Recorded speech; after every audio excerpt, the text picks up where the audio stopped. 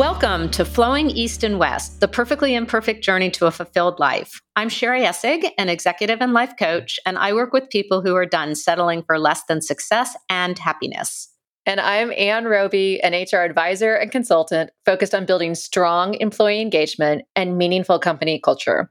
So Sherry, today I'm super excited that my good friend Tony Lillios is joining us. Tony and I met, what was it, Tony? Maybe almost 10 years ago now? 10 years ago. Wow. I'm getting the 10 sign on video from Tony in a coaching program in San Francisco. What I didn't know then, but I do know now, is that Tony is a serial entrepreneur, an adventurer, and an endurance athlete. On top of that, he's an integral coach, as we both got certified, but he's also had the opportunity to speak at TEDx a couple of times. He is the father of 2 children, which I believe has been one of the bigger adventures of his life. And Tony lives near Lake Tahoe with his partner. Last time I saw Tony there, as I recall, we were having dinner at our friend Lauren's, shout out to Lauren, at her home. And Tony was busy trying to convince Lauren's partner to go hydrofoiling over Lake Tahoe with him, which I believe happened later that week. So Tony, we're super excited to have you here today. Yay! I'm very excited to talk to the both of you. Thanks for having me. Absolutely. So let's just start with your journey. I mean, you have lived multiple different lives, my friend. And so I would love to hear a little bit about your journey, the ins and the outs and the ahas and the things you might have learned along the way and kind of what got you to where you are today. Yeah, I'll start way back when. So I grew up in suburban Connecticut, middle of nowhere, immigrant parents. And there's something about my childhood. I'm the youngest of 4. I was an accident, 5 years between me and my nearest sibling. Took a while for my mom to admit that. I'm like, it's okay. I'm an oops child. I'm okay. But as immigrant parents, there's something implicit about, especially back in those days, but maybe even still to this day. But you kind of leave things behind. You set out on a journey and you have faith that you're going to somehow find your way. And that informed my childhood. I feel like they parented with that kind of philosophy. We had other first generation American friends. That was kind of our cohort. And so it was all these people blazing trails, making things seemingly that might have been unfathomable or impossible into reality. So that was just the soup I swam in. We didn't name it that, but that was true. And so if you had a crazy idea, it wasn't met with, man, that's so crazy. It was met with, how can I help? Let's dream on. And like, even if we were deliberately being crazy, it would get respect and engagement as if it was really going to happen. Let's go and take over a bar on a Greek island for the summer. And we'll give them a summer vacation and we'll call this bar Catastrophe and we'll get all our friends to work and you'll work the beach and you'll do the bar and I'll work the front door.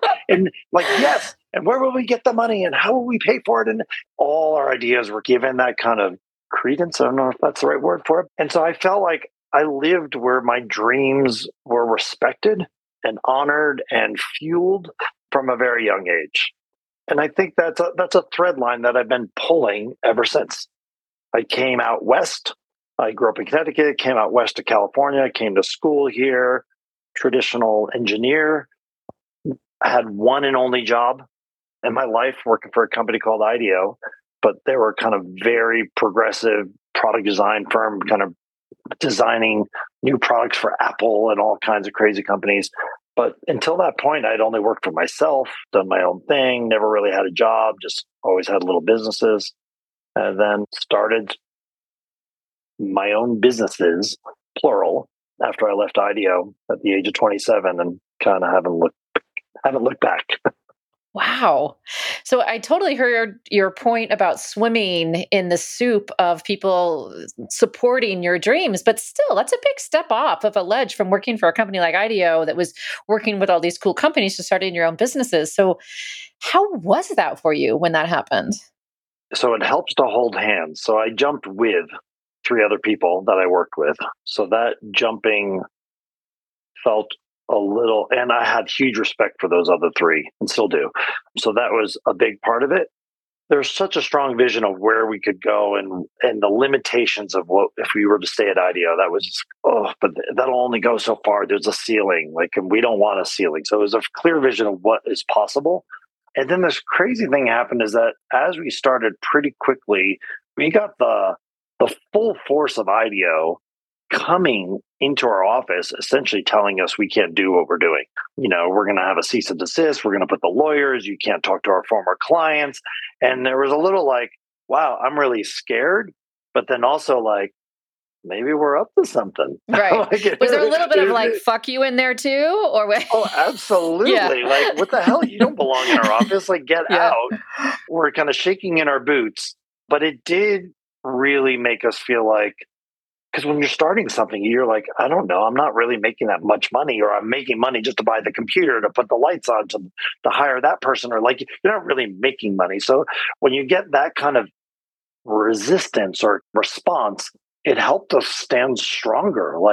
Oh yeah, oh no, fuck you. And we're going to stand up even stronger because we need to right now in this moment. And we felt emboldened from that. And it was kind of an odd moment in time for us.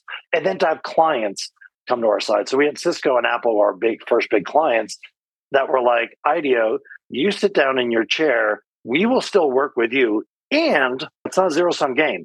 We'll work with you. And these guys over here that we've worked with years, we want to work with them. So don't get in our way, or we're going to penalize you.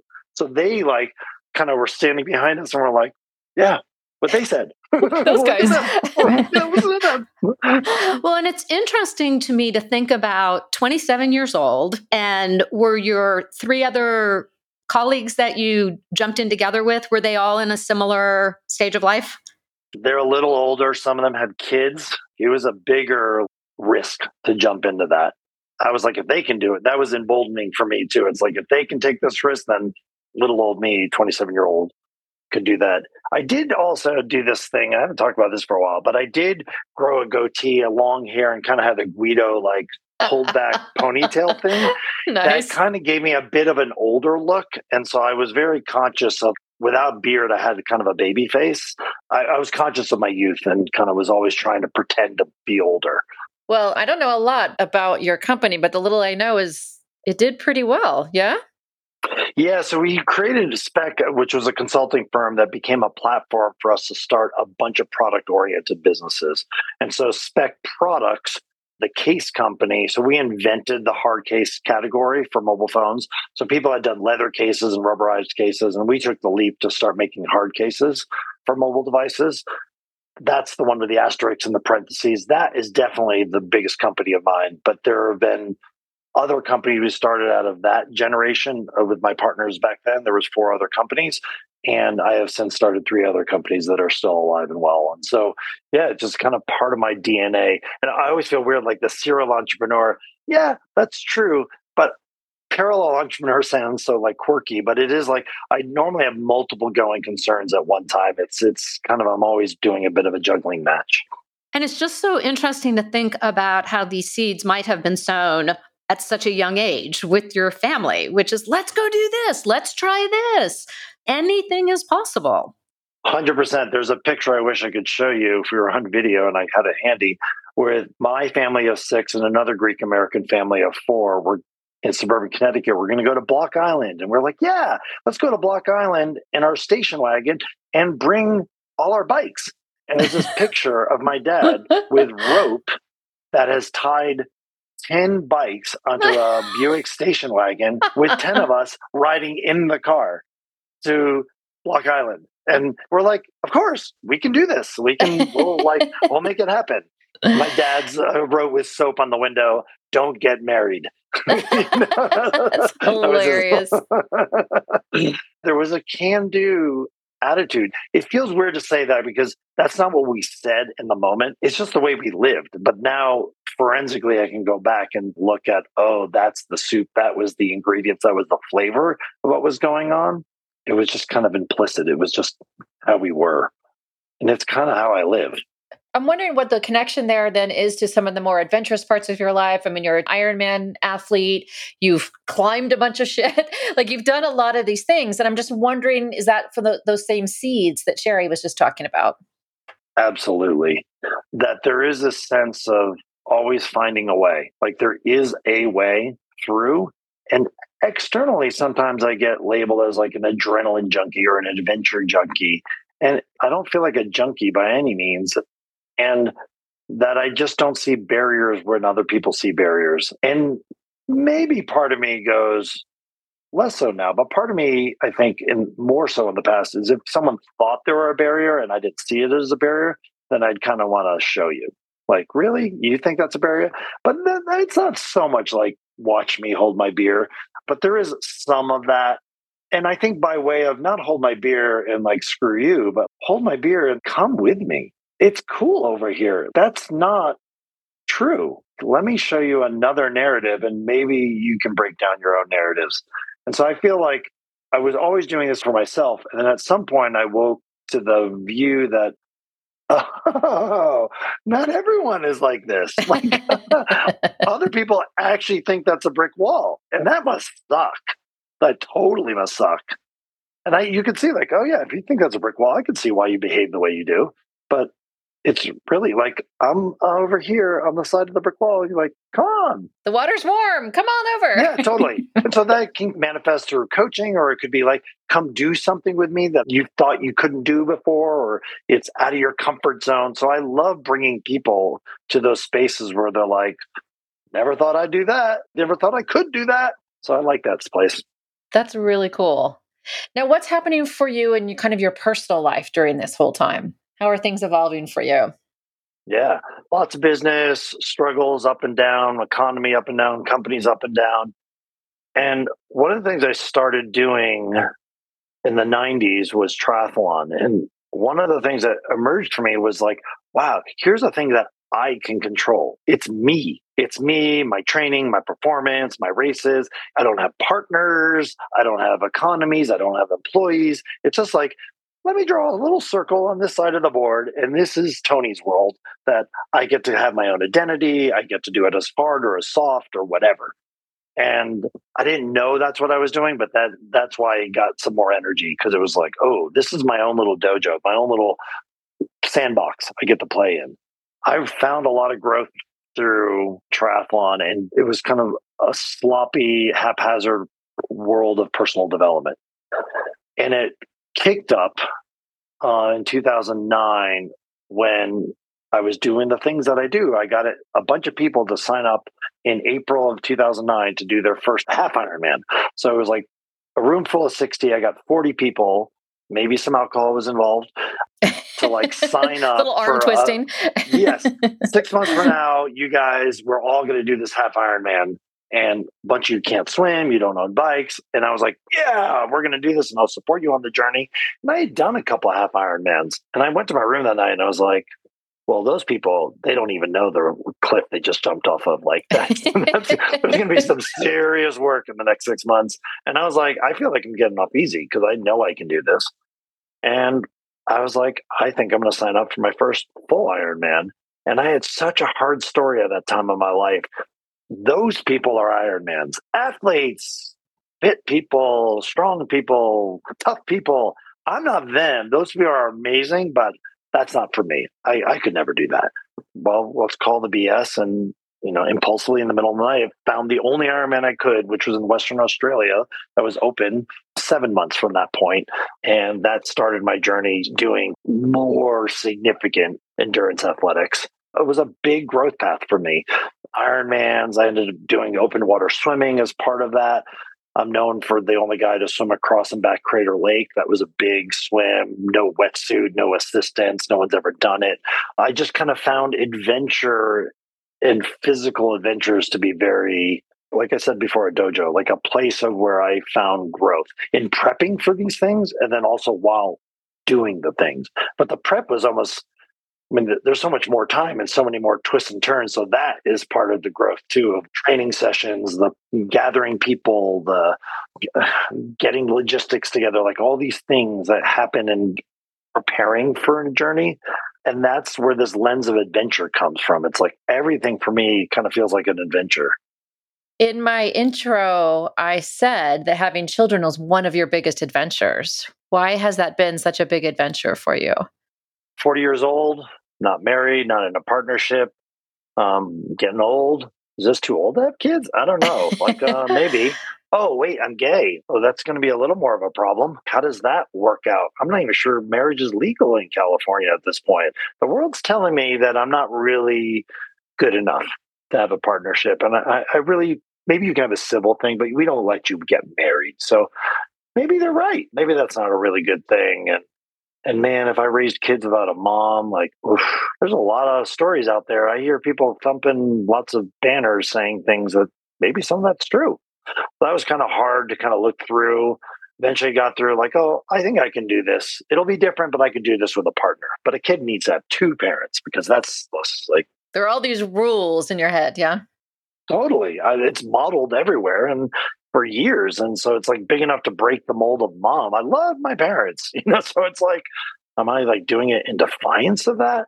And so eventually through twists and turns, I very much got to a place where I was oh, I can have kids on my own as a single parent.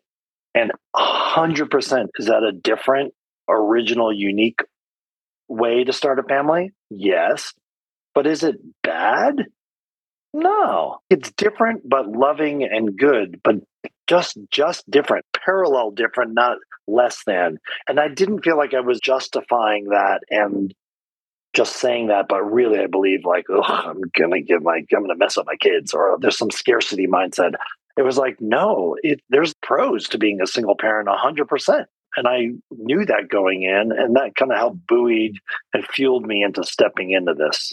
And I want to connect the dot before we go too far ahead to go backwards is I can remember the moment I crossed the finish line of my first Ironman. I can see the moment I crossed the line. The picture is so clear. I'm 2/3 of the way over to the right. I'm going through, I look up at the booth and Mike Riley, announcer, announces that epic thing if you do Ironmans. He says, Tony Lillios, you are an Ironman. And I just remember being in this moment of, wow, that's something I can't minimize and let go of. I have to own that now. I am that. I've done it, and I can't discount it.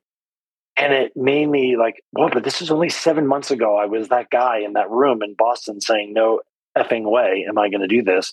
And I remember this shattering of this glass box around my head feeling of what the hell else am I convincing myself I can't do? What other things are lurking in my shadows inside my soul that I am believing to be true? And absolutely, that is the initial thread, significant crucible moment of, I think I can start a family on my own. I keep going back to that. I have an embodied, visceral, painful memory of, whoa, I just did something. I was convinced that not me. You're looking at the wrong guy. That's not me. Those are other people. And the double whammy is months later, I ran my first marathon and Boston qualified. And I was I'm not a runner. I'm not that guy who ran track in high school, cross country. I did the things and threw it down and qualified by 9 seconds, but I qualified. I'm that guy. Whoa. And it just started this cascade of, okay, homie, what stories are we telling? And how do we dismantle these things? What's external, what's internal? And so that was very much a grand adventure kind of getting into it, and it has continued to be with my kids now 10 and 8. So I just want to jump in for a sec because you're saying something that I suspect is important to every single person that is listening to this podcast, which is even as someone who in many ways do not see barriers in life. You grew up in this soup of everything is possible. And you used the phrase in another podcast that I listened to you on of having a practice of finding a way. You just find a way and you swim in the soup. And yet you still had things in your life where you were making up stories about, well, I'm not that person. I can't do that. And I think it's so important to point out that even if you are supremely confident in certain parts of your life around, I can figure this out, I can do it, it's always useful to be looking at, yeah, but where am I making up shit about what I can't do? Absolutely. And it's never ending. There's more and more edges of things to throw down and to push out the margins. I just spent the last 2 weeks with Richard Branson and his family, his Name drop. nephew and his son. Yeah, totally. And it was like, and part of the reason I chose that was I want to like be around this guy that feels like he's doing that. He's 73-ish. The guy is continuing to like ask questions, push down barriers, personally, professionally, relationally. I want to keep doing that because I think, like you say, Sherry, like I'm already there in some ways, but there isn't a there. It's like there's more and more. And the things that I do have is the aid of tools and history and practices to like, oh, well, then how do I navigate further when I kind of bump up against an edge and what do I do? That's a great observation. Tony, it strikes me where all three of us are coaches here on this call, and we've done a lot of talking about thinking through things and figuring our way out. We've done a lot of talking about the physicality of, for instance, doing IronMans. I'm curious a little bit about internal Tony and the emotions as well. And when we were prepping for this call, you talked about the difference between belonging and fitting in. And I'm curious where that has been a struggle for you and how you are kind of wrestling with it now. Thanks for bringing that up. That's like really present for me right now. I'm getting chills because I'm in it right now. I came out when I was 27. I'm 54 now. So half my life ago, I've struggled in the beginning, but I feel like for the last 15, 20 years, Tony, out. Everybody knows. No big deal. It's just kind of part of my life. And I had this experience when I went to a friend of mine's coffee shop here in Reno called Coffee Bar. And as so many times I've done before, I come up to the front door and I see a rainbow flag. And I'm like, damn it, that flag still makes me go, oh. Like relax. Yes. The phrase I use is like exhale a breath I didn't even know I was holding. I wasn't insecure. I'm in Reno doing whatever. But part of me is obviously searching for safety and clinging and doing my job to fit in and not do the wrong thing to suddenly get targeted.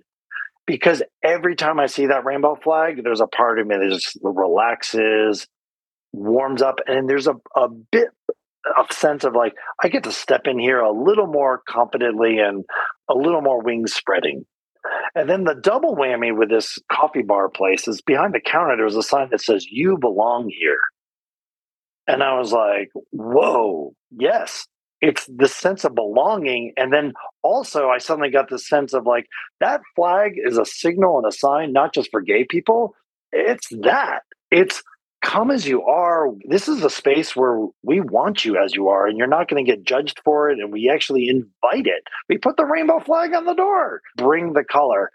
And so from that experience, I've started to notice the situations in which I am fitting in, where I kind of cut off the edges and be the Tony that just like, we'll get through this moment easier, or be the person wants me to be because they think I'm XYZ, so I'll be XYZ for you. Versus the moments where belonging it's very different than fitting in. It's like, I get to just be me and I 100%, and I'm safe in that zone.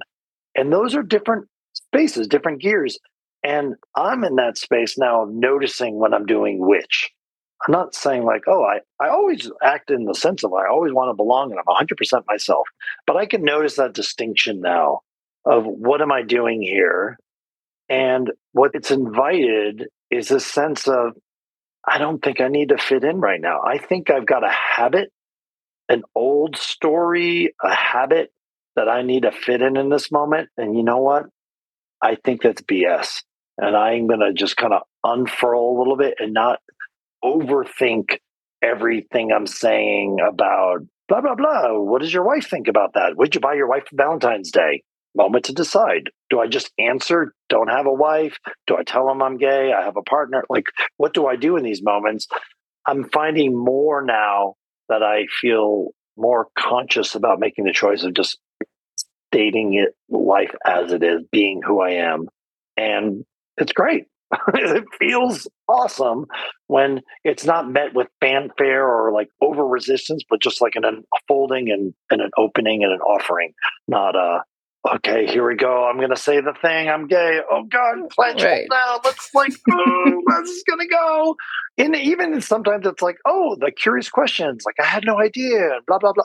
Even that's like, oh gosh, I just wanted to get through the moment. Like, I didn't really want to have a conversation about being gay or why you're surprised or how I was surprised at 27 and didn't know myself. And so yeah, so that's where I'm at with it right now. So, Tony, you've been talking a lot about having to consciously make decisions about belonging versus fitting in. And I think every human does that to some extent. But in some ways, being a gay man is probably even a little tougher than, I don't know, me and Sherry, for instance, depending on the situation, I guess. And so I'm curious, when you think about this idea of belonging, are there roots somewhere that you can think of about how this idea of belonging has been challenging for you? Where did that start? Or is there something you could remember that really kicked it off? Yeah, it's the experience of fitting in. Like you said, we all do this. We kind of navigate through life. But then sometimes the fitting in thing is so distasteful. You're like, I'm complicit with this horrible thing. I feel dirty. The first thing that comes to mind is my boyfriend in Australia was coming to visit in Hawaii. And there was this moment where when my both parents were alive, I was like, Mom, I'm out to you, but I'm not out to Dad. And I really would love, even just for you, to meet my boyfriend.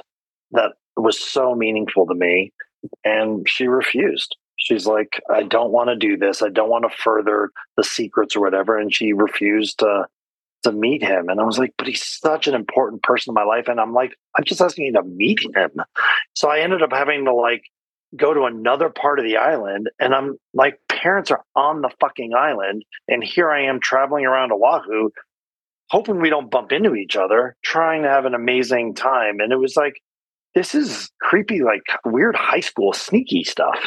And then that got amplified even more so when I finally did come out to my dad after my mom passed away. He had a horrible reaction to it, wanting to disown me, write me out of the will. This is worse than your mother dying. Wow, it's like, Tony. that's how, yeah, oh my gosh, we all love my mom. And then that would manifest itself where he would spend time in Greece half the year. And he's like, you're not welcome. Do not show up on Greek soil when I'm there and expect to be open and gay and bringing somebody into Greece. And even after he died, and when I show up in Greece, do I bring my partner to dinner? Do we call him his partner? Does he sit next to me? I mean, literally, my relatives will sometimes have him sit on another part of the table. And it'll take one conscious relative to be like, we're not going to play this game. He's going to sit next to Tony. But I'm like in that position of, do I fit in and just let them be comfortable and just let them sit whatever, and we're just going to have a pleasant, and there's kind and pleasant, but it's like not calling out the elephant in the room of, did you not get the last 3 years of Christmas cards of us together? He's not just like a live-in friend. Come on. Right. And so do I have to declare it? So you get in these situations where you're like, sometimes they perpetuate where it's like, now I didn't fully disclose and we didn't fully talk about that. And then it becomes, well, do they know? Do they not know? And then you have to kind of keep track in your mind of, where did I leave it with this person when I pick it up with them? And it just gets exhausting. It feels like you're lying like a little kid that stole a cookie from my cookie jar or something. Yeah, I have a lower and lower tolerance for that now. And I don't want to come to waving big rainbow flags where it's like, wee, because that's kind of a reaction to the rubber band being pulled back. But there is much more of a sense now of just like opening up the kimono, metaphorically, being more myself, natural, for lack of a better term, in more situations. There's so much that you're saying that is really powerful and interesting. And one of the pieces that jumps out at me is this very conscious awareness of when you're having to consciously fit in. There's the piece where sometimes you are fitting in because you belong. They become one and the same. I fit in here because I belong here. And what you're speaking to, though, is the very deliberate, I have to pretend something or I have to take care of everybody else in a way that I'm not allowed to just show up and belong here because I am who I am. It's just a very interesting distinction that sometimes you do fit in because you belong. But when you have to start making choices about, I have to act like this or I have to pretend this in order to be here, it becomes a very, very different scenario and is not always easy choices to make. Absolutely. And just a little word clarification there is that I have to do anything, is that I choose to do it. So I feel conscious and empowered in it, but this is the easier way in the situation, less likely to cause frothiness. And then sometimes you get entangled, like, oh, but now this person thinks you have a wife and now they're giving you all this sex advice or something. Or you're suddenly God. oh, now what do I do? Now I'm just like, now I don't want to further embarrass them. And now you're just like, oh, how do I get the ripcord? So that was kind of a trite example, but it does kind of get like that. I had a client who was Baptist who didn't know I was gay. We were super deep into this months in. And then suddenly, he has a gay son and was not okay with that and was starting to share a lot of his feelings and thoughts around gay people. And now I'm like, oh, wow. Now what do I do? Is it now? Yeah. Now, is it now the moment or now? You're like, oh, and mea culpa, because I definitely tried to fit in and just be that unambiguous. I try to be more the coach that I try to peel off not peel off layers, but fit in. I cut off some edges at the beginning of the engagement for the sake of it doesn't really matter. Just keep it simple. Let's get some saltine crackers in here. And because I'm just the coach, it doesn't matter who I am. It's all about them. But then I was like, oh my gosh, if this guy finds out, this might feel very uncomfortable for him. And so those situations are not uncommon. It happens a lot. I'm trying to reduce that. Well, and I love what you said about it's almost like it's an unconscious effort, that fitting in sometimes. And what I'm hearing you say is I'm bringing more consciousness to it, such that, let's be honest, there are times when we dress a certain way. There are times when we address people a certain way, right? There's certain ways that we fit in, which are fine just because they're, whatever. But to the degree that it's making yourself smaller, what I hear you saying is that you are bringing consciousness to those times such that you choose actively how you're going to show up in any given moment. And the idea of belonging, the other thing that I'm hearing is it somewhat starts inside as well. And that in order to belong in any situation, it's kind of an inside game first. 100%. So just name dropping again, the thing with the Richard Branson, it's like here, I met him once before, hung out for a day. Totally out to him. I feel totally comfortable with him. There's nothing to be or pretend to be or anything with him. But this is now like a larger group, his family, some inside friends that all know each other very well. And there was a moment in that beginning of like, am I going to sit here and fit in and be the default straight guy? Because everyone I can see is straight. Am I going to do that here? And I did for a moment. There was a moment I remember, like right after it was 2 weeks. So there was like, oh, I got some time here. And I was like, no, don't start down the path that you're going to have to then unwind.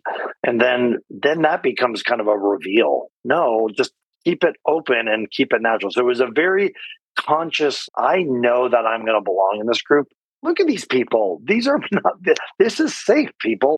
But I have to like think about that. And I have to remember, because my younger self being around successful people and all these people, like I got to make sure like they like me and I fit right in and I'm their bro. And it was nice to have that experience where I felt like I didn't have to do that and got to practice with that, like lots of conversations, lots of situations, a handful of people and even at the end, there were still people that were like, oh, and so you're looking forward to seeing your wife. And I'm like, dude, we're in day 10. Did you not get the memo? And I'm like, that's awesome. Yeah. And it's like, awesome. So that it feels like, oh, it didn't become this scuttlebutt, like, oh, did you know Tony? Like, but the fact that you still don't know, mister, is like, that's kind of cool. Like I've told 95% of the people and you somehow didn't get the message. And that's great. it's also not the only thing that defines you. And so Totally. it's like, can that be the thing that just, oh yeah, no wife, got a great partner at home, but yeah. Yeah. And that used to always be my narrative. Like when I was coming out, I was like, don't you define me about being gay. Like I've got all these other things. And I would kind of try to push it down to make sure that these things, but it almost gave it extra energy. This experience from these past couple of weeks has been nice to just like, and I'm wearing a blue shirt and I'm gay and I live in Lake Tahoe and I've got kids. Don't presume where this is going to go. Just let it be and see how that feels. And it felt nice. And it felt like sometimes it got over-amplified and I'd overplay the gay card and it felt natural. Like, oh, this is kind of fun because it's relevant to the situation. So I'm going to like ham it up right now. Or like, oh, no, it's not really important right now. Or, we're with the king or we're with something. Like there were situations where I fit in. Yeah, like we're in very traditional country with culture. And I was like, maybe this is not the moment to like bring it up. And I'm fine with that. It's like, it's going to be a passing experience. I'm going to just choose that.